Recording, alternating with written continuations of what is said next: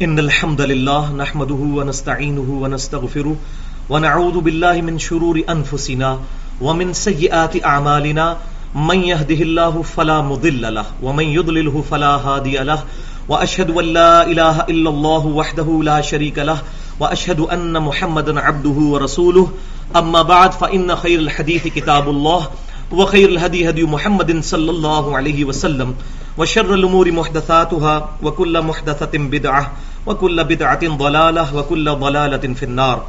أعوذ بالله السميع العليم من الشيطان الرجيم من همزه ونفخه ونفثه. بسم الله الرحمن الرحيم.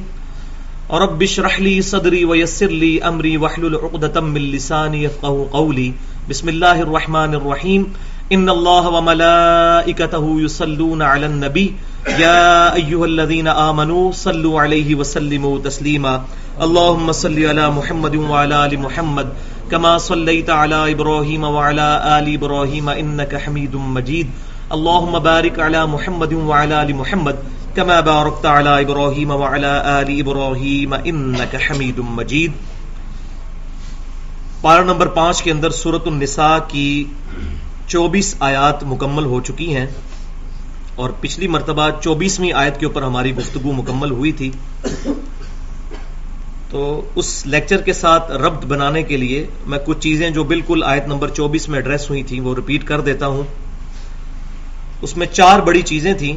پہلی چیز تو یہ کہ اللہ تبارک و تعالی نے عورتوں کو مردوں کے لیے حق مہر کے عوض حلال ٹھہرایا ہے. تو حق مہر یہ اوبلیگیشن ہے مرد کے لیے کہ وہ عورت کو دے گا، اس کے عوض اس سے نکاح ہوگا. دوسری چیز ایجاب و قبول. عورت کی مرضی کے بغیر نکاح نہیں ہو سکتا، مرد کی مرضی کے بغیر نکاح نہیں ہو سکتا. اور اس میں یہ امپلائیڈ ہے بات کہ کوئی بھی عورت بغیر ولی کی اجازت کے نکاح نہیں اپنا کر سکتی. یہ صحیح بخاری اور مسلم کی متفق علیہ حدیث ہے. لہٰذا آج کل یہ جو کورٹ میرج کے اعتبار سے بیماری چل نکلی ہے، اس کی اسلام میں کوئی شرعی حیثیت نہیں. اور یہ جو محاورہ بولا جاتا ہے کہ میاں بیوی راضی کیا کرے گا قاضی، تو یہ اگر اس کانٹیکسٹ میں ہے کہ ماں باپ کی اجازت کے بغیر عورتیں اپنا گھر چھوڑ کے بھاگ جائیں اور جا کر کورٹ میرج کر لیں، تو یہ نکاح قطعاً باطل ہوگا اور اس نکاح کی کوئی اہمیت نہیں ہوگی، اور اس سے جو بچے پیدا ہوں گے وہ ولد الزنا ہوں گے. یہ بالکل کلیئر کٹ بات ہے. اسلام میں اس کی کوئی گنجائش نہیں ہے. اور یہ معاملہ اس کو سمجھ آتا ہے جب کسی کی بچی بھاگ جائے. ٹی وی میں تو یہ خبر سننے میں بڑی اچھی لگتی ہے کہ 2 بڑے چاہنے والے آپس میں، مرد جو ہے وہ کسی عورت کو بھگا کے لے گیا اور جا کر کورٹ میرج کر لی، اور پھر وہ ٹی وی پہ آ کے کہتے ہیں جناب کہ ہمیں پروٹیکشن دی جائے، معاشرے والے ہمیں قتل کرنا چاہتے ہیں. یہ وہ ان کا بھی ایکٹ غلط ہے جو معاشرہ کرتا ہے، اور ان کا بھی یہ ایکٹ غلط ہے کہ بغیر ماں باپ کی اجازت کے عورت اپنا نکاح نہیں کر سکتی. کنواری عورت کے لیے تو پرٹیکولر ہے یہ چیز. اور تیسرا پوائنٹ اس میں یہ تھا کہ نکاح کا مقصد اپنی عزت اور عفت کی حفاظت ہو، نہ کہ شہوت رانی مقصود ہو. اور اس کانٹیکسٹ میں 4 بڑی چیزیں ہیں جن کا خیال رکھنا بہت ضروری ہے. نمبر 1 یہ کہ زنا سے بچا جائے. نکاح حلال ہے، زنا حرام ہے. نمبر 2 متع کرنا، یعنی کسی کے ساتھ یہ طے کر لینا کہ اتنے دن کے لیے میں تم سے نکاح کرتا ہوں. پری ڈٹرمنٹ ٹائم کے ساتھ کسی کے ساتھ شادی کرنا، 3 مہینے کے لیے، 4 مہینے کے لیے، 1 رات کے لیے، 2 رات کے لیے، یہ بھی قطعاً اسلام میں اب قیامت تک کے لیے حرام ہو چکا ہے. پہلے اس کی اجازت تھی لیکن اس کی منسوخیت کا ذکر بھی صحیح بخاری اور مسلم کے اندر موجود ہے. تیسری چیز اس پوائنٹ نمبر 3 کے اندر وہ ہے نکاح مسیار، جو میں نے بتایا تھا کہ آج کل سعودی عرب کے اندر یہ بیماری چلی ہے کہ وہ متع کا نام انہوں نے نکاح مسیار رکھ کر اس سے ملتی جلتی چیز علماء نے شروع کر دی ہے. اور نبی صلی اللہ علیہ وسلم کا فرمان ہے کہ مجھے تم سے اس بات کا خدشہ نہیں کہ میرے بعد شرک کرنے لگو، ہاں اس چیز کا ڈر ہے کہ تم دنیا کے مال میں پھنس جاؤ گے. تو یہ فرمان آپ صلی اللہ علیہ وسلم کا پوری امت کے لیے نہیں ہے، بلکہ امت کے اس گروہ کے لیے ہے جس نے قیامت تک حق پر قائم رہنا ہے، کیونکہ 72 فرقے تو دوزخ میں جائیں گے. البتہ ایک جماعت قیامت تک حق پر قائم رہے گی جو بخاری اور مسلم کی متفق علیہ حدیث ہے کہ میری امت کا ایک گروہ قیامت تک حق پر قائم رہے گا. اس گروہ کے لیے گارنٹی ہے کہ وہ شرک نہیں کرے گا. لیکن اس پہ بھی خطرہ یہ ہے کہ وہ دنیا کے مال میں پھنس جائے. اور اس کی تازہ مثال جو ہے یہ ہمارے علماء عرب اور وہاں کے رہنے والے لوگ ہیں. سب کی بات نہیں کرتا لیکن کافی سارے لوگ ہیں جو اس بیماری کے اندر مبتلا ہیں کہ اب ان کی بیسک نیڈز تو پوری ہو چکی ہیں, لہٰذا شہوت ان کو سوجتی ہے مال کی وجہ سے. تو اس قسم کے فتوے وہاں علماء دیتے ہیں کہ کوئی شخص جو ہے وہ آؤٹ اسٹیشن پہ جاتا ہے, جس طرح پاکستان میں لوگ گرمیاں گزارنے کے لیے مری چلے جاتے ہیں یا اسی طریقے سے اپنے فارم ہاؤسز پہ چلے جاتے ہیں. اسلام آباد جتنے بڑے بڑے وڈیرے ہیں ان کی کئی کنالوں جگہ ہیں, علی پور فراش کے پاس کافی فارم ہاؤس ہیں, پرویز مشرف کے بھی, باقی لوگوں کے بھی, عمران خان کے بھی اب سامنے آ رہے ہیں یہ ساری چیزیں. تو یہ لوگ وہاں پر چلے جاتے ہیں. ان میں اچھے لوگ بھی ہیں, برے لوگ بھی ہیں.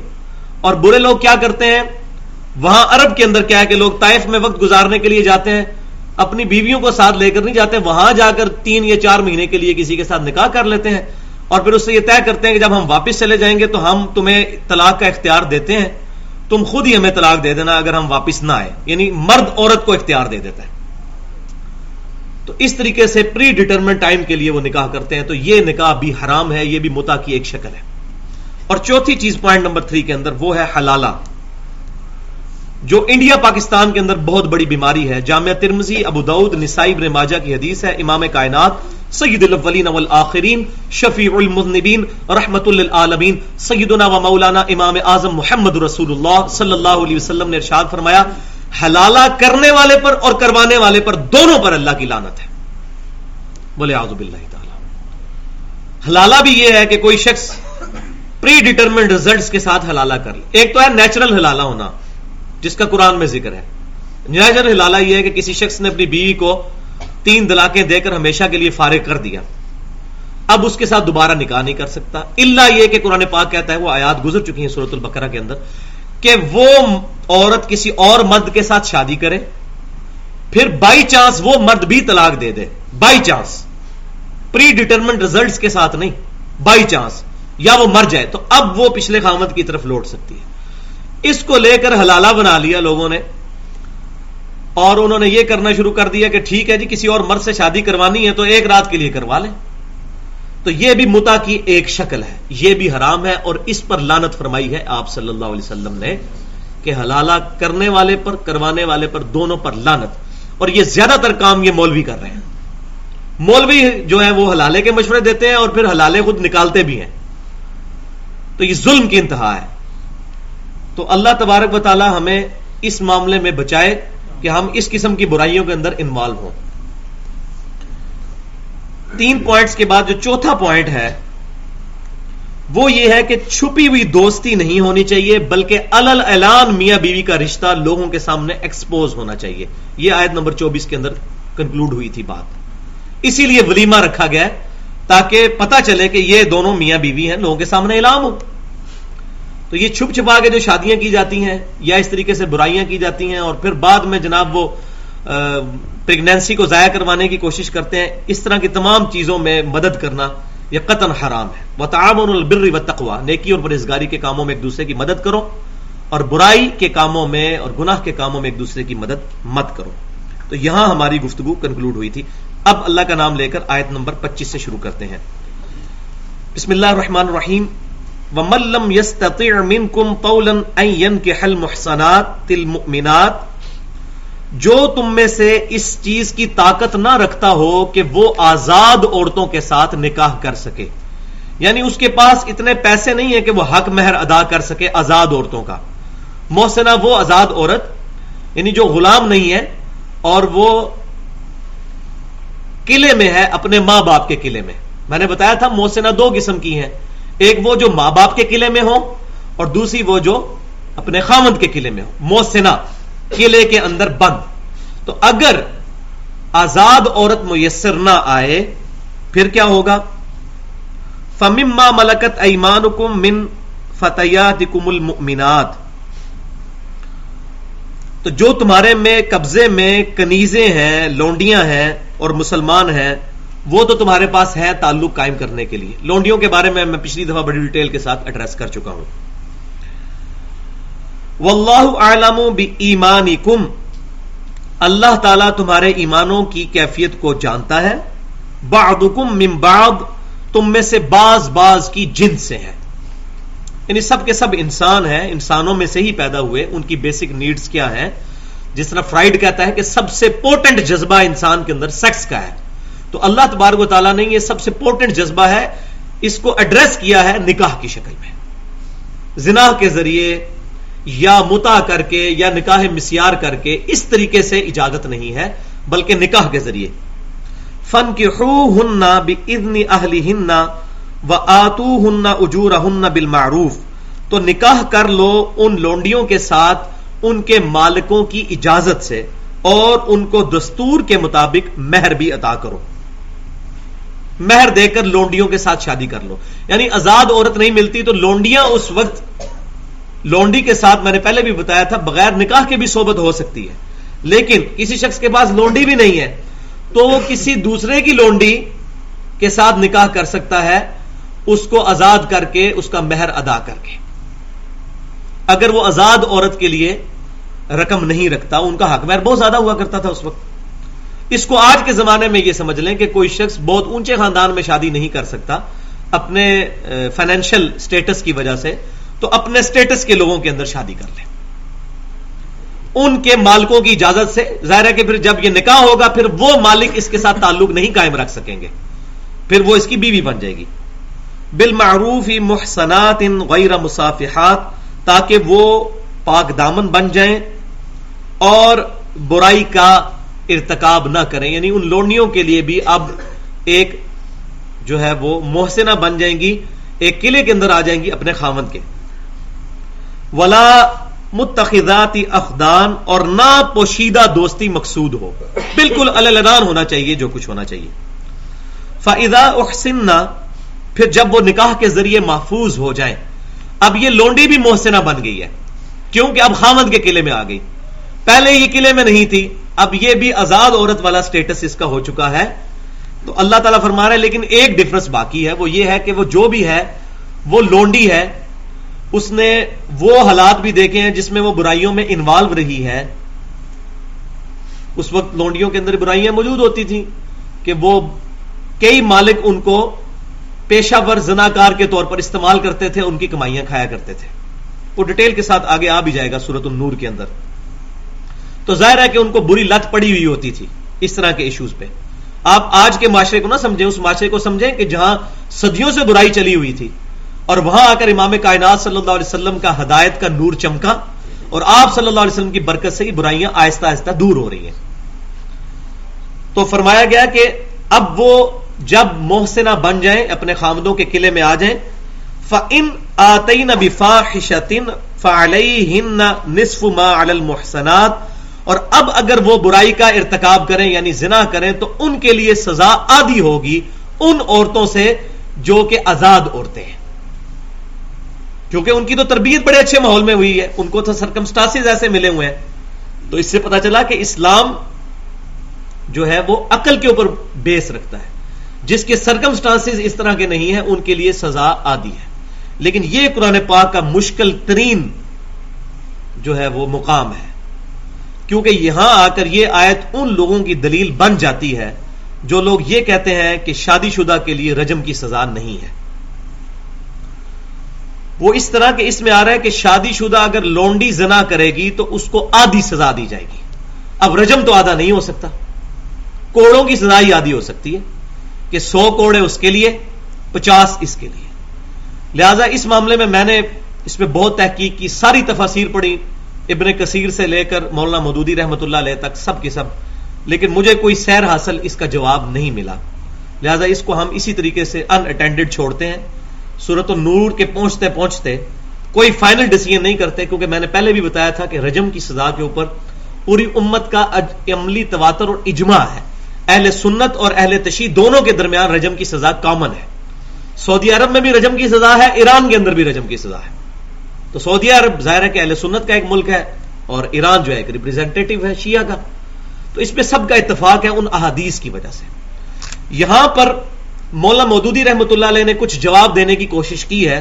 ان کا موقف یہ ہے کہ یہاں محسنہ سے مراد وہ محسنہ ہے جو آزاد محسنہ ہو لیکن اس کی شادی نہ ہوئی ہو. تو غیر شادی شدہ کے لیے تو 100 کوڑے ہیں, سورۃ النور میں ہے. تو ان کا کہنا ہے کہ یہ محسنہ یہاں پر شادی شدہ محسنہ نہیں، غیر شادی شدہ محسنہ مراد ہے. لیکن یہ آؤٹ آف کانٹیکسٹ ہے بات، کیونکہ یہاں نکاح کا بھی ذکر آ گیا ہے. لہذا یہ ظلم ہے کہ اگر اس کا یہ مفہوم سمجھ لیا جائے، ورنہ تو قرآن پاک کی وہ تعویل کرنی پڑ جائے گی، پھر ہر جگہ تعویل کرنی پڑے گی. اور دوسرے لوگوں کا خیال یہ ہے، جو اکثر علماء کی رائے ہے، بریلوی، دیوبندی، اہل حدیث، تینوں اہل سنت کہلوانے والے گروہ، اور اثنا عشری شیعہ کی بھی رائے یہ ہے کہ چونکہ رجم کی سزا عادی نہیں ہو سکتی، لہذا یہاں پر جو لونڈی شادی شدہ اگر زنا کر لے تو اس کو سنسار نہیں کیا جائے گا، رجم نہیں کیا جائے گا، بلکہ اس کو 50 کوڑے لگائے جائیں گے. اور ان کے پیش نظر وہ احادیث ہیں جو اور بخاری اور مسلم میں اور تمام احادیث کی کتابوں کے اندر ڈیٹیل کے ساتھ موجود ہیں رجم کی سزا کے حوالے سے. لیکن یہ مسئلہ اتنا آسان نہیں کہ ہم کسی ایک کریٹیکل ڈیسیژن کے اوپر پہنچ جائیں.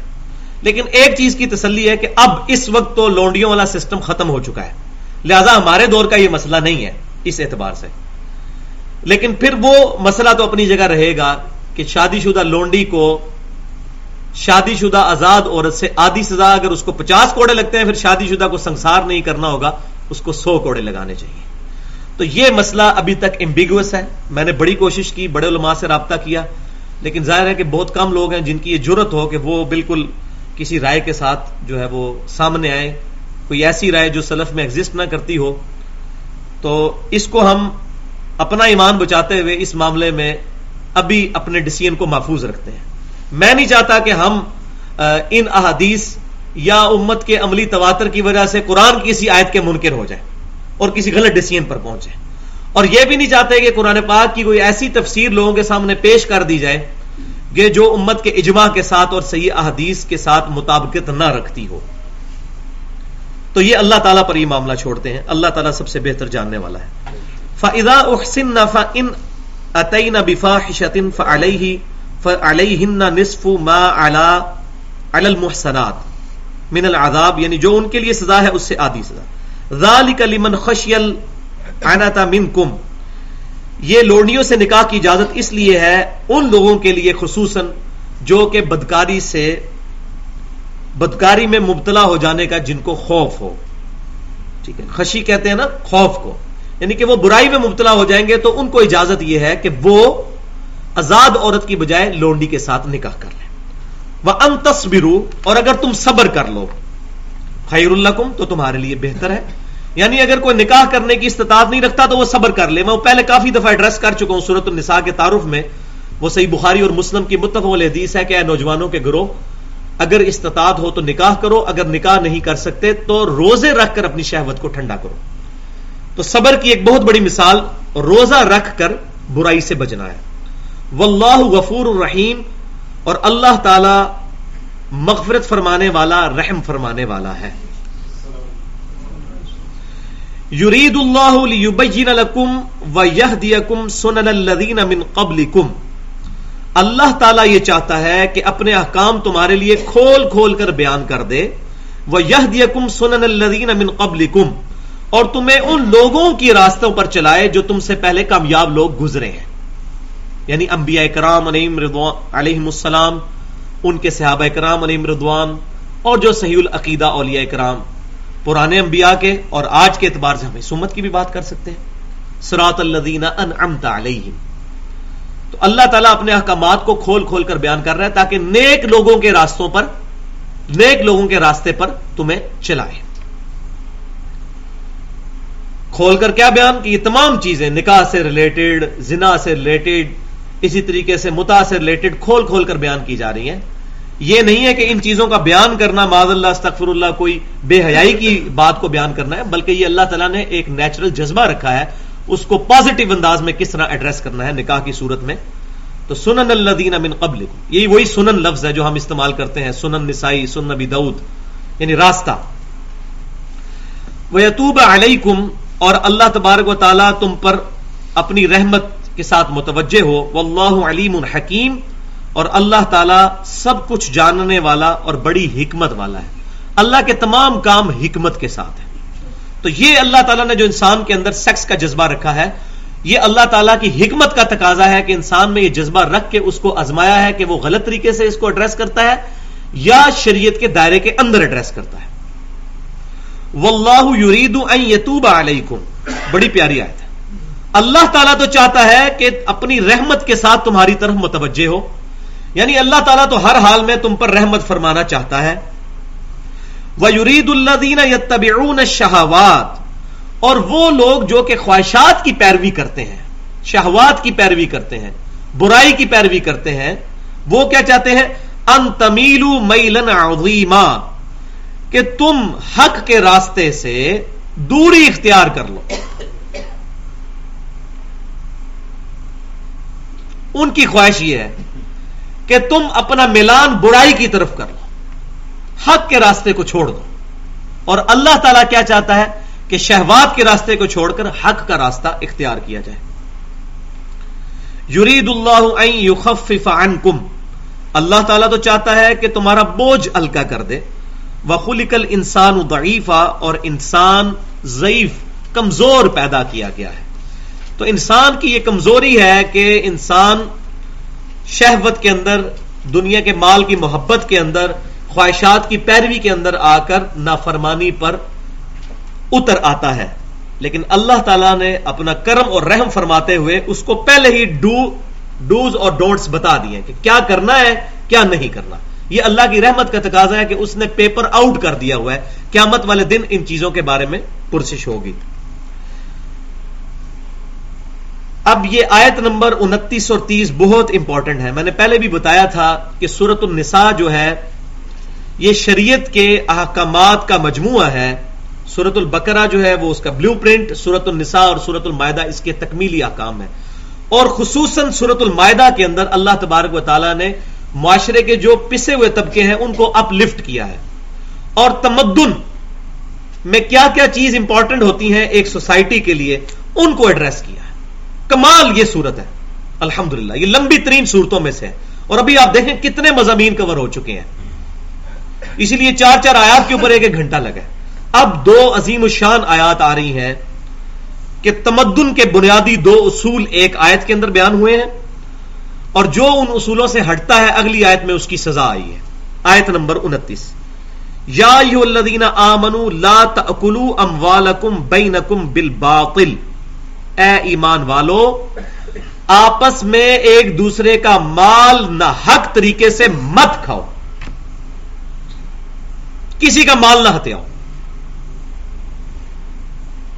الا ان تکونوا تجارتا عن تراض منکم، ہاں تجارت کسی کے ساتھ آپ پارٹنرشپ کر کے اور اس مال میں سے پروفٹ حاصل کر سکتے ہیں، وہ الگ بات ہے، لیکن کسی کا مال نہ حق نہیں کھا سکتے. ولا تقتلوا انفسکم، اور مت قتل کرو اپنے آپ کو، یہ بھی ترجمہ ہو سکتا ہے، اور یہ بھی کہ اپنوں کو مت قتل کرو، یعنی انسانیت کو مت قتل کرو. جو سورۃ المائدہ میں اس کا کلائمیکس آئے گا کہ جس نے ایک انسان کو قتل کیا اس نے پوری انسانیت کو قتل کیا. تو یہ بات سمجھ لیں کہ انسانی تمدن کی بنیاد 2 چیزوں پر ہے، احترام مال اور احترام جان. 2 ہی چیزیں، دوسرے کے مال کا احترام ہو، اس کی جان کا احترام ہو، اور جان میں ہی اس کی عزت اور آبرو بھی آ گئی. تو کسی مومن کے لیے یہ حلال نہیں کہ کسی دوسرے مومن کا مال لوٹے یا وہ اس کو قتل کرے. اور صرف مومن ہی نہیں بلکہ انسانیت کے ساتھ بھی یہ نہیں کیا جا سکتا. کوئی انسان دوسرے کے ساتھ نہیں کر سکتا، کیونکہ تمدن کی جڑ کٹ جائے گی اگر احترام مال اور احترام جان نہیں ہوگا. یہی 2 بنیادی چیزیں ہیں. تو اللہ تعالیٰ فرما رہا ہے کہ باطل طریقے سے ایک دوسرے کے مال مت کھاؤ اور مت قتل کرو ایک دوسرے کو، یا اپنے آپ کو ہلاکت میں مت ڈالو. ان اللہ کان بکم رحیما، بے شک اللہ تعالیٰ تم پر مہربانی فرمانے والا ہے. بڑی باریک بات ہے کہ اللہ بھی تو تمہارے برے کرتوت دیکھ کر تم پر مسلسل رحم فرمائے ہوئے ہیں، تم بھی ایک دوسرے کے ساتھ ٹالریٹ کرو. اگر کسی پر غصہ آ جاتا ہے یہ نہیں اس کو قتل ہی کر دو، یا کسی سے بدلہ اتارنے کے لیے اس کا مال ہتھیانا شروع کر دو. نہیں جی ساڈے سے جائز ہے، انہیں بھی طے کیتا سی ساڈے نال، اسی بھی یہ کریے. اب کئی لوگ ہیں میں سن کے حیران ہوتا ہوں، وہ کہتے ہیں جی دیکھیں جی گورنمنٹ نے ہمارے بجلی اور گیس کے بلوں کے اندر خام خواہ جرمانے ڈالے ہوئے ہیں، بجلی کوئی اور چوری کرتے ہیں جرمانہ ہمیں بھرنا پڑتا ہے. ٹھیک ہے، یہ غلط ہے، جرمانہ تو ڈالنا نہیں چاہیے شریعت بار سے. تو بجلی چوری کر لیتے ہیں. وہ کہتا ہے نہیں جتنا ہمیں جرمانہ ڈلا ہے اتنی تو بجلی ہم چوری کرنا ہمارا حق ہے نا. تو ایک برائی سے بچنے کے لیے دوسری برائی کے مرتکب ہو جاتے ہیں. تو یہ نہیں ہونا چاہیے. حرام طریقے سے ایک دوسرے کا مال نہ کھایا جائے, دوسرے کو قتل نہ کیا جائے, عزت و آبرو کی حفاظت کی جائے. اب آ رہی اگلی آیت میں اس کی سزا. وَمَن يَفْعَلْ ذَلِكَ, جو شخص بھی پھر کرے گا کوئی عمل اس طرح کا, کیا کہ کسی کا مال لوٹے گا یا قتل غارت پر یا عزت لوٹنے پر اتر آئے گا, عدوانم و ظلما, سرکشی اور ظلم کے ساتھ, فسوف نصلیہ نارا, تو ان قریب ہم اسے آگ میں داخل کر دیں گے. والعیاذ باللہ تعالی. وکان ذلک علی اللہ یسیرا, اور یہ اللہ پر بڑا آسان ہے. یہ نہ سمجھنا کہ اللہ تبارک و تعالیٰ کوئی کمپرومائز کر لے گا تمہارے ساتھ, ایسا نہیں ہے. اللہ تبارک و تعالیٰ کے لیے یہ کوئی مشکل کام نہیں ہے کہ وہ کسی شخص پر گرفت فرما لے, اس کو کسی کا ڈر نہیں ہے. ولا یخاف عقباہا والشمس والضحیٰ میں آتا ہے نا, اللہ تعالیٰ فرماتا ہے ہم نے قوم عاد کو ہلاک کر دیا اور ہمیں اس کا کوئی ڈر نہیں ہے, کہ ٹینشن نہیں ہے کہ ہمیں کوئی اس کے مقابلے پر پکڑ سکتا ہے. اللہ کو کسی چیز کا ڈر نہیں. تو اللہ تعالیٰ فرما رہا ہے یہ بہت آسان ہے. یعنی اللہ تبارک و تعالیٰ ہماری داڑھیوں اور پگڑیوں اور نمازوں سے دھوکہ نہیں کھائے گا.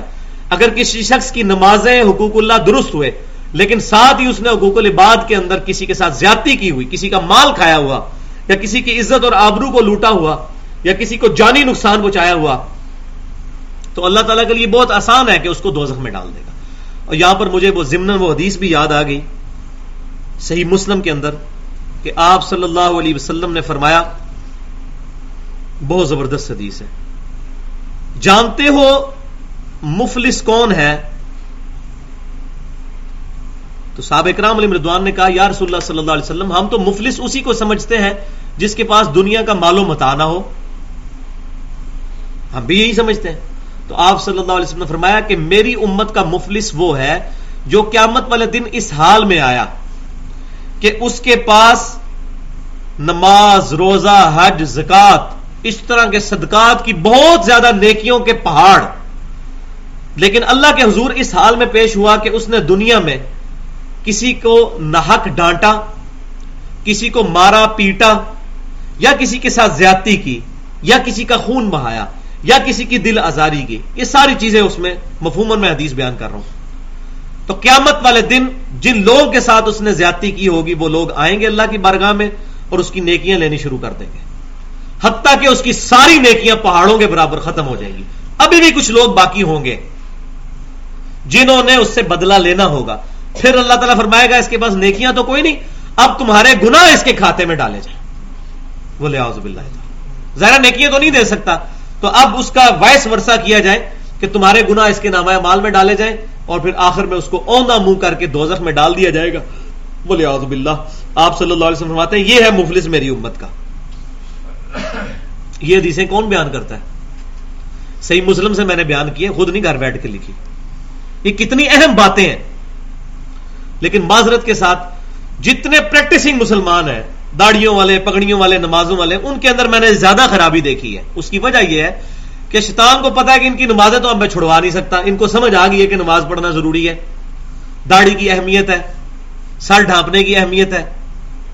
تو اب اس کو ان چکروں میں ڈالا جائے کہ جس کی طرف اس کی توجہ بھی نہ جائے. پھر کیا ہوگا؟ داڑھی بھی رکھی ہوگی, پگڑی بھی رکھی ہوگی, سودی کاروبار کر رہا ہوگا, آرام خوری کر رہا ہوگا, دودھ میں پانی جو ہے وہ بغیر داڑھی والا بھی ملا رہا ہوگا, اور داڑھی والا بھی کہے گا جی ہمارا کاروبار ہی نہیں چلتا, بغیر ملاوٹ کے کیسے کاروبار چلائیں جی. آج کل تو جناب لا اللہ کام ہو ہی نہیں سکتا, مشکل ہے. اس طرح کی وہ طرح طرح کے آرگومنٹس گھڑ کے اپنے آپ کو برائی کے اندر مبتلا کر لے گا, اور پھر وہ شاید یہ سمجھنے لگے کہ میں تو بڑا نیک اور پرہیزگار ہوں, میری تو مغفرت ہو ہی جانی ہے, تھوڑی نمازیں میں نے پڑھی ہیں, معاذ اللہ استغفر اللہ. حالانکہ یہ دونوں پر ہیں, حقوق اللہ اور حقوق العباد.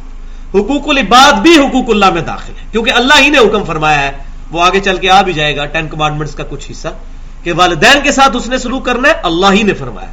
بیویوں کے ساتھ اس نے سلوک کرنا ہے, اللہ ہی نے فرمایا.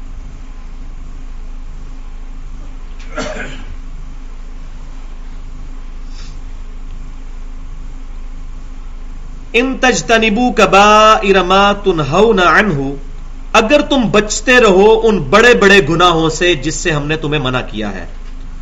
اب یہ اہم ترین فلسفہ آ رہا ہے گناہ کے بارے میں. نکفر عنکم سیئاتکم، تو ہم تمہارے نامہ اعمال میں سے برائیاں دور کر دیں گے. وندخلکم مدخلا کریما، اور تمہیں عزت والی جگہ پر یعنی جنت میں داخل کریں گے. اگر تم بڑے بڑے گناہوں سے بچ گئے، چھوٹے گناہ ہم ویسے ہی تمہارے معاف کر دیں گے. یہ ایک اہم ترین مقام ہے کہ دین میں ریشو پروپورشن ہے گناہ کے حوالے سے، نیکیوں کے اعتبار سے. کچھ گناہ بہت بڑے ہیں، ان سے بچنا بہت ضروری ہے. مثلا کوئی شخص شلوار ٹخنوں سے نیچے رکھتا ہے، اگرچہ یہ خلاف سنت ہے، لیکن اس سے بڑا جرم یہ ہے کہ کوئی شخص جھوٹ بولتا ہے. ایک بندے کی شلوار آدھی پنڈلی تک ہے لیکن ممبر رسول پر کھڑے ہو کر جھوٹ بولتا ہے، وہ اس سے بڑا جرم مجرم ہے. بڑے بڑے گناہوں سے بچنا ہے، بڑے بڑے حرام کاموں سے بچنا ہے. تو اللہ تعالیٰ ہمارے چھوٹے گناہ ہم ویسے ہی معاف کر دیں گے نیک امال کی وجہ سے. وہ آگے چل کر آ بھی جائے گا کہ نیک امال کی وجہ سے خود بخود گناہ معاف ہو جاتے ہیں. جیسے صحیح بخاری اور مسلم کی متفق علیہ حدیث ہے، جو شخص نماز کے بعد 33 دفعہ سبحان اللہ، 33 دفعہ الحمدللہ، 33 دفعہ اللہ اکبر، یہ ہو گیا 99، اور پھر 100 پورا کرنے کے لیے پڑھے لا الہ الا اللہ وحدہ لا شریک لہ لہ الملک ولہ الحمد وہو علی کل شیء قدیر، یا اس کے ذریعے 100 پورا کر لے، یا اللہ اکبر 34 دفعہ کہہ کے 100 پورا کر لے، اللہ تعالیٰ اس کے سارے گناہ معاف کر دے گا، اگرچہ سمندر کی جھاگ کے برابر ہی کیوں نہ ہو. لیکن یہ صغیرہ گناہ، نیک امال کی وجہ سے صغیرہ گناہ. اسی طریقے سے جب ہم نماز پڑھتے ہیں تو ایک نماز سے لے کے دوسری نماز تک، صحیح مسلم کی حدیث ہے، ایک جمعے سے دوسرا جمعہ، ایک نماز سے دوسری نماز، ایک رمضان سے لے کر دوسرا رمضان، اس کے درمیان سارے گناہوں کا کفارہ ہے اگر اس دوران بڑے گناہ نہ کیے جائیں. بڑے گناہ توبہ سے ہی معاف ہوں گے نیک نیتی کے ساتھ. وہ پہلے گزر چکا، میں اس کو بڑی ڈیٹیل کے ساتھ 40 منٹ لگا چکا ہوں گناہ کبیرہ اور توبہ اور اس کی ساری ڈیٹیلز کے اوپر، آیت نمبر 17 کے تحت سورۃ النساء میں. آج دوبارہ اس کا محل نہیں ہے کہ میں اس کو ڈیٹیل کے ساتھ بیان کروں. تو اللہ تعالیٰ فرما رہا ہے اگر بڑے گناہوں سے بچو گے، چھوٹے گناہ اللہ تعالیٰ معاف فرمائے گا اور تمہیں رحمت کے مقام جنت میں داخل کر دے گا. وَلَا تَتَمَنَّوْا مَا فَضَّلَ اللَّهُ بِهِ بَعْضَكُمْ عَلَى بَعْضٍ، اور مت آرزو کرو اس چیز کی وجہ سے جس پر اللہ تعالیٰ نے ایک کو دوسرے پر برتری دی ہے، اس کی ٹینشن نہ لو. مثال کے طور پر کوئی شخص خوبصورت ہے بہت زیادہ اور کوئی شخص خوبصورت نہیں ہے، اس بنیاد پر وہ اس کے ساتھ جیلسی نہیں کر سکتا. یہ حسد کی ممانعت آئی ہے کہ جو اللہ تعالیٰ نے ایک کو دوسرے پر فضیلت دی ہے اس کی وجہ سے مت کڑو، اور مت اس معاملے میں تم تمنا کرو کہ میرے ساتھ یہ کیوں ہوا، اس کا رنگ گورا میرا کیوں کالا. اگر تمہارا رنگ کالا ہے اللہ نے تمہیں کچھ اور ایسی خصوصیت دی ہوگی جو اس میں نہیں ہوگی. یا کوئی عورت یہ سوچنا شروع کر دے کہ مجھے عورت کیوں بنایا مرد کیوں نہیں بنایا، تو اللہ تبارک و تعالیٰ نے عورت بنا کر تمہارے اندر کچھ ایسی خوبی رکھی ہوگی جو مردوں کے اندر نہیں ہوگی. تو انسان پازیٹو ازمپشن کرے تمام ایشوز کے اوپر کہ اگر مجھے یہ چیز کم ملی ہے تو یہ چیز مجھے زیادہ بھی ملی ہے. ہر انسان کے اندر کچھ ایسی خوبیاں ہوتی ہیں. میں نے کئی دفعہ یہ بات پہلے بھی بتائی ہے، پاکستان میں چند امیر ترین لوگ ایسے ہیں جن کی روز کی کمائی کروڑوں میں ہے، لیکن وہ 24 گھنٹے میں 2 ٹوسٹ کھاتے ہیں، بریانی نہیں کھا سکتے، چنا چاٹ نہیں کھا سکتے، وہ ان کا معدہ ہی سپورٹ نہیں کرتا، ایسی ان کو بیماریاں لگ گئی ہیں.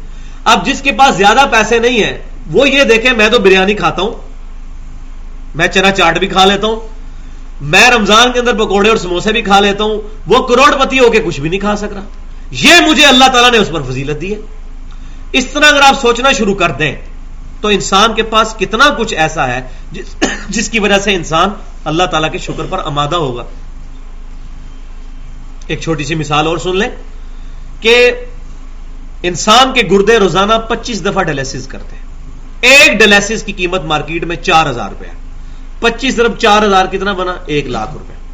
1 لاکھ روپے کا کام ہمارے گردے روزانہ بغیر ہمیں پوچھے، بغیر ہماری اجازت کے، بغیر ہماری کسی انوالومنٹ کے، خود بخود جب ہم کھانا کھا کے رات کو سو جاتے ہیں وہ پیشاب کو یوریا کو الگ کرتے ہیں، خوراک کو الگ کر کے جسم کا پورا حصہ بنتا ہے اور جگر خون بناتا ہے. اس طریقے سے وہ سارے کا سارا کام، اور گردے اگر فیل ہو جائیں، زمین و آسمان کی ساری مخلوقات مل کر کسی کے گردے چلا نہیں سکتی. ٹرانسپلانٹیشن بھی ہوتی ہے 8 سے 10 لاکھ روپیہ لگتا ہے, لیکن اس کی بھی کوئی گارنٹی نہیں ہے کہ وہ آپ کے جسم کے اندر بیٹھ جائے. اور تکلیف کتنی, اور ڈائلسس پہ جائیں تو کتنی تکلیف. تو یہ روزانہ لاکھ روپے کا کام تو صرف گردے مفت کر رہے ہیں, ابھی دل کی تو بات ہی نہیں ہوئی ہے. 1 لاکھ دفعہ روزانہ دل ہمارا دھڑکتا ہے, اور 10,000 لیٹر خون پمپ کرتا ہے ہمارے جسم میں, رگوں کے اندر. کتنے جنریٹر چاہیے اتنا خون پمپ کرنے کے لیے, کتنی بجلی چاہیے, مفت ہو رہا ہے. تو اس طرح انسان اپنی صحت کے اوپر غور کرے, اپنی آنکھوں کے اوپر غور کرے, اپنے جسم کے اعضاء پر غور کرے, اپنے حالات پر غور کرے. کتنے امیر لوگ ہیں بے اولاد ہیں, اور غریبوں کی اولاد ختم ہونے پہ نہیں آتی, اتنی اولاد ہے. یہ تو اللہ تبارک و تعالیٰ جس کو عطا فرمائے. تو اللہ تعالیٰ فرما رہا ہے وَلَا تَتَمَنَّوْا مَا فَضَّلَ اللَّهُ بِهِ بَعْضَكُمْ عَلَى بَعْضٍ, مت نجائز خواہش کرو جس پر اللہ تعالیٰ نے ایک دوسرے کو فضیلت دی ہے. اس میں ایک ایکسیپشن ہے کہ نیکی میں تم آگے بڑھو, وہ اس میں اشارتاً بات آ جائے گی. جو بھائی کام کرنے والا ہے وہ کرو. اللہ تبارک و تعالیٰ تو پھر ہماری انسٹنکٹ پہ اٹیک کرتا ہے نا, کہ تم اپنی شکل تو خوبصورت نہیں کر سکتے ہو, کرتوت تو اپنے اچھے کر سکتے ہو نا. اس میں مقابلہ کرو نا کہ وہ 5 نمازیں تکبیر اللہ سے پڑھتا ہے, میں تہجد کی نماز بھی پڑھوں گا, میں اسے آگے نکلوں گا. ادھر کرو مقابلہ کرنا ہے تو. شکل و صورت میں یا اپنی باقی چیزوں میں مقابلہ نہ کرو کہ اس کے پاس گاڑی ہے تو میں نے جو ہے وہ اس سے بہتر گاڑی لینی ہے, اس کے پاس میران ہے میں کلٹس لوں گا, اس کے پاس کلٹس ہے میں بلینو لوں گا. اس چکر میں مقابلہ نہ کرو, نیکیوں میں آگے بڑھو.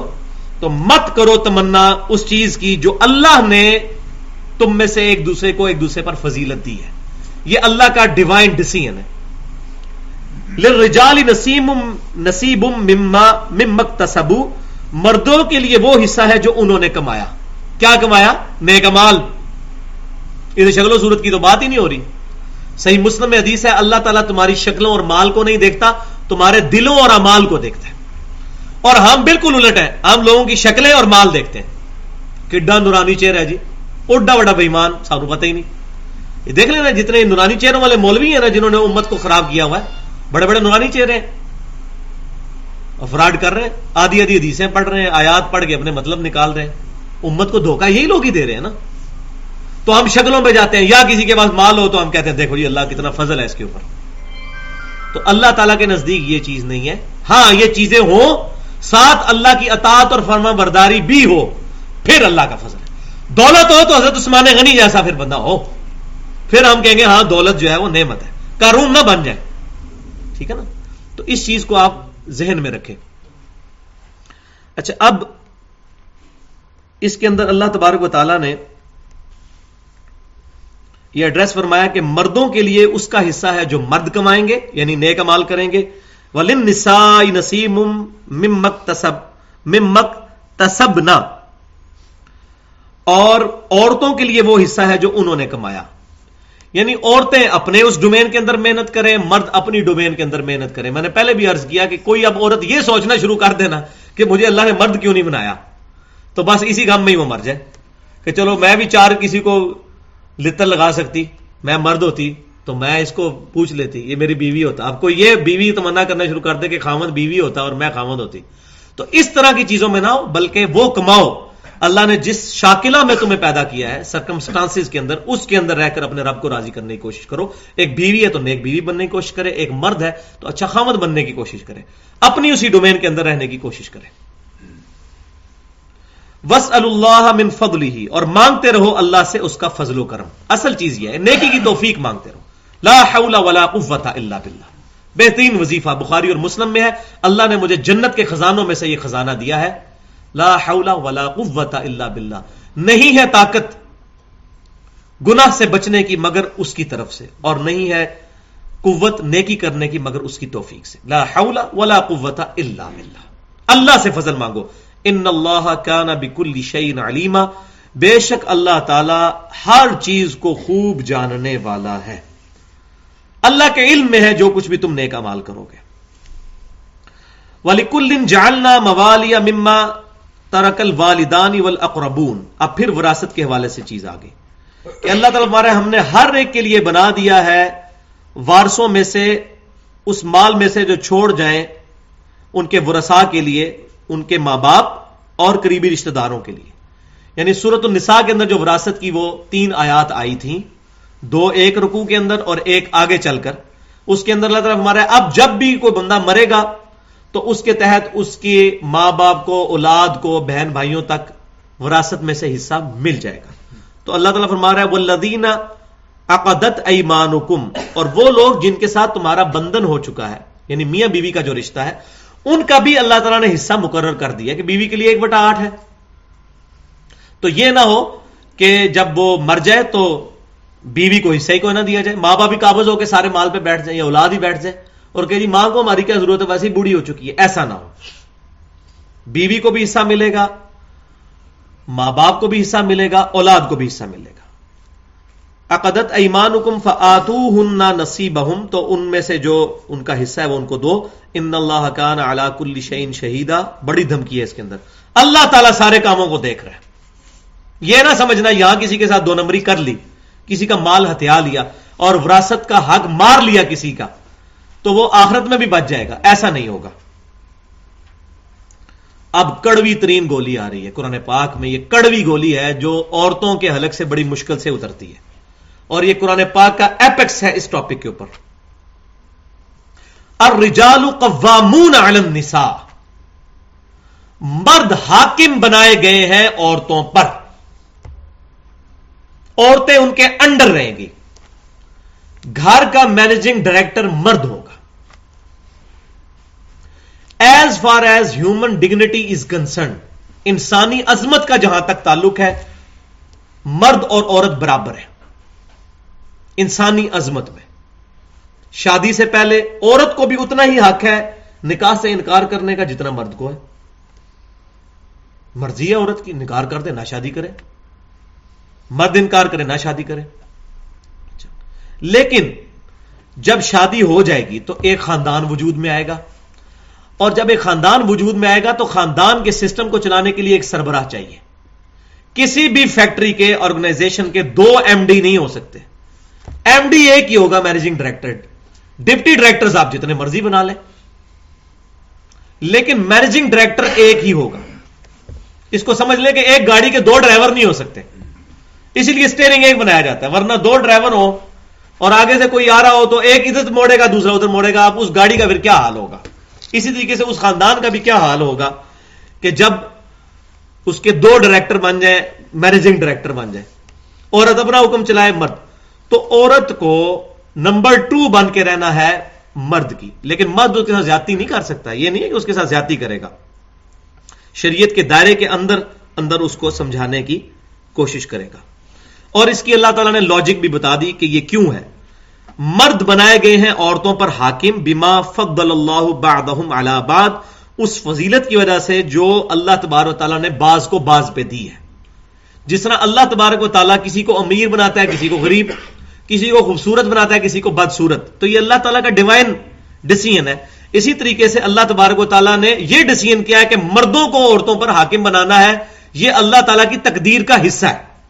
اس کے اوپر ٹینشن نہیں لینی، وہ پہلے ذہن بنا دیا کہ اس طرح کی تمنا نہیں کرنی. جو اللہ تعالیٰ نے ڈیسیژن کر دیا وہ اب ہم نے اڈاپٹ کرنا ہے. وَبِمَا أَنفَقُوا، اور ایک ساتھ چھوٹا سا اس کا جو ہے وہ ریزن بھی بتا دی. وَبِمَا أَنفَقُوا مِنْ أَمْوَالِهِمْ، اس سبب سے کہ مرد اپنے مال میں سے خرچ کرتے ہیں عورتوں پر، ان کی انویسٹمنٹ ہوتی ہے. تو عورتوں پر مردوں کا حق اس لیے ہے کہ مرد پر نان و نفقہ واجب ہے، تو جو اس کو کھلا پلا رہا ہے اس کا اس پر حق بھی ہے. یہاں پر وہ حدیث بھی مجھے یاد آ گئی، صحیح بخاری اور مسلم کی متفق علیہ حدیث ہے کہ جو شخص اپنی بیوی کے اوپر خرچ کرتا ہے حتیٰ کہ اس کے منہ میں ایک لقمہ بھی ڈالتا ہے، اس کے عوض بھی اللہ تعالیٰ اس کو اجر عطا فرماتا ہے. یہ اللہ کی عبادت ہے، بیوی کو کھلانا، اس کی خواہشات کی تکمیل کرنا شریعت کے دائرے کے اندر، یہ عبادت ہے. اس کے عوض اللہ تعالیٰ نے اس کو ایک درجہ دیا ہے کہ مرد جو ہے وہ عورت پر حاکم ہے. عورتوں کے حقوق کے اوپر میں تقریباً 1 گھنٹہ گفتگو کر چکا ہوں آیت نمبر 19 اور 20 کے کانٹیکسٹ کے اندر، اسی سورۃ النساء میں، جس میں وہ سارے حقوق آئے تھے. میں نے کتنی حدیث اس میں بیان کی تھی، آیات، بڑی ڈیٹیل گفتگو. اب مردوں کے حقوق بیان ہو رہے ہیں. مردوں کے بھی حقوق ہے نا، خالی عورتوں کے حقوق تو نہیں. اسلام نے عورتوں کو اپلفٹ ضرور کیا ہے سورۃ النساء میں، لیکن مردوں کے بھی حقوق بیان ہو رہے ہیں کہ مردوں کو حاکم بنا ہے عورتوں پر. اور وہ حدیث بھی یہاں یاد رکھیں، سنن ابن ماجہ میں صحیح سند کے ساتھ، کہ آپ صلی اللہ علیہ وسلم نے فرمایا ایک صحابی نے آ کے حضور کو سجدہ کیا تو آپ صلی اللہ علیہ وسلم نے ان کو منع فرمایا. آپ نے فرمایا کہ اگر میں سجدہ جائز سمجھتا، کتاب النکاح چیپٹر سنن ابن ماجہ میں، ابو داؤد میں بھی حدیث ہے لیکن وہ ضعیف سند ہے، صحیح سند سنن ابن ماجہ میں ہے. اگر میں کسی کے لیے سجدہ جائز سمجھتا تو بیویوں کو کہتا کہ اپنے خامدوں کو سجدہ کریں اس حق کے سبب جو اللہ تعالیٰ نے ان کو دیا ہے. یعنی اتنا مرد کا حق ہے کہ اگر سجدہ جائز ہوتا، سجدہ تعظیمی، عبادت نہیں، سجدہ عبادت تمام شریعت میں حرام رہا ہے. حضرت آدم علیہ السلام کو جو سجدہ کیا فرشتوں نے وہ عبادت کا سجدہ نہیں تھا، تعظیم کا تھا. یوسف علیہ السلام کے بھائیوں نے جو ان کو سجدہ کیا وہ تعظیم کا سجدہ تھا، عبادت کا نہیں. عبادت کا سجدہ ہمیشہ ہی شرک رہا ہے. سجدے کی دو اقسام ہیں، سجدہ تعظیمی اور سجدہ عبادت. تو سجدے کا حکم دے دیتا تعظیم میں. تو یہ چیز اللہ تبارک و تعالیٰ نے بیان فرمائی. اچھا اب یہ عورتوں کو بتائے نا حدیث تو وہ کہتی ہیں کہ یہ اللہ نے حکم تو کوئی نہیں دیا نا سجدے کا. دیکھیں نا، اگر ہوتا تو حکم تو کوئی نہیں دیا. تو یہ بات سمجھانے کے لیے ہوتی ہے. جیسا کہ آپ صلی اللہ علیہ وسلم نے فرمایا، بخاری اور مسلم کی متفق علیہ حدیث ہے، اگر مجھے امت کا خیال نہ ہوتا تو ان کو مسواک کرنے کا حکم فرما دیتا. اس کا اگر کوئی مطلب یہ نکالے کہ مسواک نہیں کرنی چاہیے تو اس سے بڑا بیوقوف ہی کوئی نہیں ہے. اس سے مطلب یہ نکالنا چاہیے کہ مسواک کی انٹینسٹی کتنی ہے سنت کی، کہ آپ صلی اللہ علیہ وسلم نے امت پہ شفقت فرمائی ہے ورنہ اس کو فرض کر دیتے. ورنہ آپ کا عمل کیا تھا؟ صحیح بخاری میں آپ صلی اللہ علیہ وسلم کی وفات کا چیپٹر پڑھ لیں، آخری عمل آپ کا مسواک کرنا تھا. صحیح بخاری میں حضرت عائشہ رضی اللہ تعالیٰ فرماتی ہیں نبی صلی اللہ علیہ وسلم گھر آ کے پہلا کام مسواک کیا کرتے تھے، صبح اٹھ کے پہلا کام مسواک کیا کرتے تھے. اور صحیح بخاری میں یہ حدیث موجود ہے کہ آپ صلی اللہ علیہ وسلم نے فرمایا کہ مسواک کرنا تمہارے رب کی خوشنودی کا باعث ہے. تو اتنی اہمیت دلائی، مطلب یہ نہیں تھا کہ اس سے کوئی یہ رزلٹ نکالے کہ مسواک ضروری نہیں ہے. فرمایا اتنی اہم ہے کہ میں اگر امت کا خیال نہ کرتا تو میں فرض کر دیتا. اس کا یہ رزلٹ نکالنا چاہیے کہ آپ صلی اللہ علیہ وسلم نے شفقت فرمائی. حریص علیکم بالمؤمنین رؤوف الرحیم کے تحت مومنین پر شفقت فرمانے والی آپ صلی اللہ علیہ وسلم کی مبارک ذات ہے. ہماری جانوں سے بھی زیادہ ہم پر شفقت فرمانے والی آپ صلی اللہ علیہ وسلم کی مبارک ذات ہے. اسی طریقے سے یہ جو فرمایا کہ میں عورتوں کو حکم دیتا کہ مردوں کو سجدہ کریں، تو اب کوئی عورت یہ کہے کہ جی یہ حکم تو کوئی نہیں نہ دیا، تو مطلب یہ نکل رہا ہے، یہ بات سمجھانے کے لیے بات ہو رہی ہے.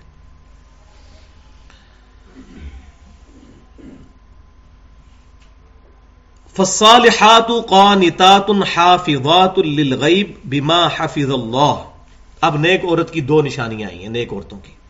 تو نیک عورتیں ہوتی ہیں قانتات، اطاعت گزار، خاوند کی تابع فرمان، حافظات للغیب، اور غیب میں جب خاوند گھر میں موجود نہ ہو تو حفاظت کرنے والی، اپنی عزت کی بھی اور خاوند کے مال کی بھی. تو یہ اچھی بیوی کی دو بڑی نشانی ہے کہ خاوند کی تابع فرمان ہوگی، اور جب خاوند گھر پہ نہ ہو اس کے مال کی حفاظت کرنے والی اور اس کی عزت کی حفاظت کرنے والی. یہ دو خوبیاں عورتوں کے اندر موجود ہونی چاہیے. تابع فرمان میں ظاہر ہے کہ وہ سارے حکم شامل ہوں گے جو شریعت کے دائرے کے اندر ہوں. اب کسی دیندار عورت کی شادی کسی ماڈرن قسم کے مرد کے ساتھ ہو جائے اور وہ اس کو کہ نہیں تو برقع اتار دے، اور یہ قرآن میں آیا ہے کہ قانتات حافظات للغیب، کہ تابع فرمان جو بیوی ہوگی وہ نیک بیوی ہوگی، تو میں تجھے حکم دیتا ہوں کہ تو برقع اتار دے اپنا.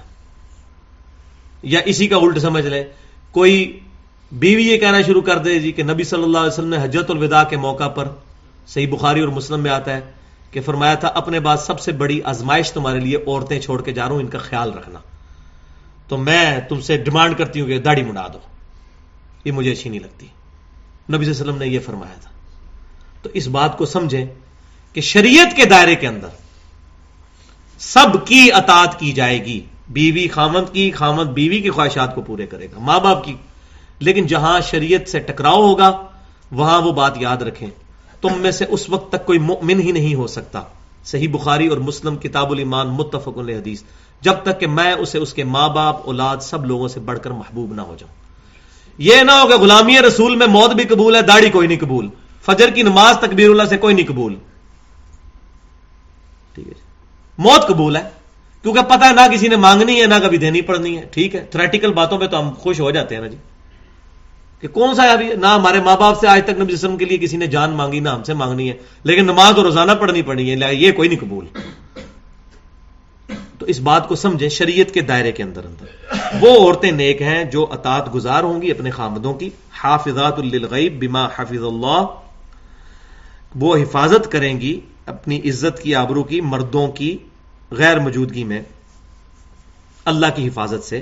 واللاتی تخافون نشوزہن فعظوہن واہجروہن فی المضاجع، اور وہ عورتیں جن سے تمہیں اندیشہ ہو کہ وہ نافرمانی کریں گی تو پہلے ان کو پیار کے ساتھ سمجھاؤ، پھر بھی نہ مانے تو کیا کرو؟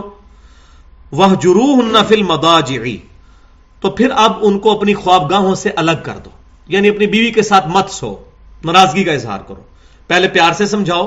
کسی معاملے میں وہ نافرمانی، یہ میں کوئی تھیوری نہیں بیان کر رہا، یہ آج ہم نے کرنا ہے. جا کے جن کی عورتیں پردہ نہیں کرتی، نماز نہیں پڑھتی، ان کے ساتھ یہ پریکٹس کرنی ہے آپ نے. یہ قرآن پاک کو تھیوری تو نہیں ہے کہ پڑھ لی جائے اور بس سن لیا کہ ٹھیک ہے یہ اپلائی ہوتی ہوگی صحابہ کے بارے میں، ہمارے لیے تو ہے ہی نہیں ہے. جس طرح ہمارا ایک طبقہ یہاں پہ کہتا ہے آیتیں بتوں کے بارے میں، تو چونکہ بت پرست نہیں رہے ہیں لہٰذا تو عید کی ضرورت ہی کوئی نہیں، اب جو مرضی کرتے رہو. تو قرآن پاک کی آیات سرکمسٹانسز پہ ضرور نازل ہوئی ہیں، لیکن یہ یونیورسل آیات ہیں.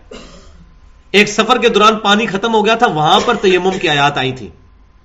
اب یہ تیمم کی آیات قیامت تک کے لیے ہیں، شان نزول سے کوئی فرق ہی نہیں پڑتا. شان نزول کچھ بھی ہو کسی آیت کا، یہ رول ہے. شان نزول تو کئی چیزوں کا دنیا میں ہوگا. ٹریفک کے قوانین میں سرخ رنگ رکھا گیا کہ جی آپ رک جائیں گے، گرین پہ چلیں گے. اس کی کوئی ہسٹری ہوگی، کسی وجہ سے سرخ رنگ رکھا کہ خطرے کی نشانی ہے، اس کا مطلب ہے گاڑی روک لیں. گرین کا مطلب ہے کہ آگے سب کچھ ٹھیک ہے آپ چلائیں. لیکن اس ہسٹری سے تو کوئی فرق نہیں پڑتا. اب ہمارے لیے امپورٹنٹ یہ ہے کہ سرخ پہ رکنا ہے اور گرین پہ چلنا ہے. اب کوئی کہنے جی اس کا شان نزول کیا، کیوں رکھا گیا تھا؟ وہ جو مرضی آپ شان نزول کر لیں، قانون وہی رہے گا کہ سرخ پہ رکنا ہوگا، گرین پہ چلنا ہوگا. تو شان نزول کا محتاج نہیں قرآن. قرآن پاک ایک ڈیفینیٹ بک ہے، یہ ٹیکسٹ بک ہے مسلمانوں کی، یہ رول ہے، جسے فٹ اسے گفٹ. جس طرح میں نے پچھلی دفعہ بتایا تھا کہ سیدنا حسین رضی اللہ تعالیٰ عنہ نے جو سٹانس لیا تھا ایک علماء کے تحت، قرآن پاک میں آیا کہ یہود و نصارہ کے علماء نے حرام خوریوں سے اور برائیوں سے اپنی عوام کو کیوں نہیں روکا، اپنے حکمرانوں کو کیوں نہیں روکا. یہ یہود و نصارہ کے بارے میں آیت ہے. تو اس کا مطلب ہے کہ مسلمانوں میں بھی اگر حکمران اور عوام برا کام کریں گے تو مسلمان علماء کی ذمہ داری ہے کہ ان کو روکے. اب وہ کہیں یہ تو یہودی عیسائی علماء کی ذمہ داری ہماری تو ہے نہیں ہے، تو اسے بڑا بیوقوف کون ہے کہ اللہ تعالیٰ جس برائی کا تانا غیر مسلموں کو دے رہا ہے، مسلمانوں سے ایکسپیکٹ کر رہا ہے کہ وہی برائی کریں. مسلمانوں کو تو اور لتر پڑنے چاہیے اگر وہ برائی نہ کریں.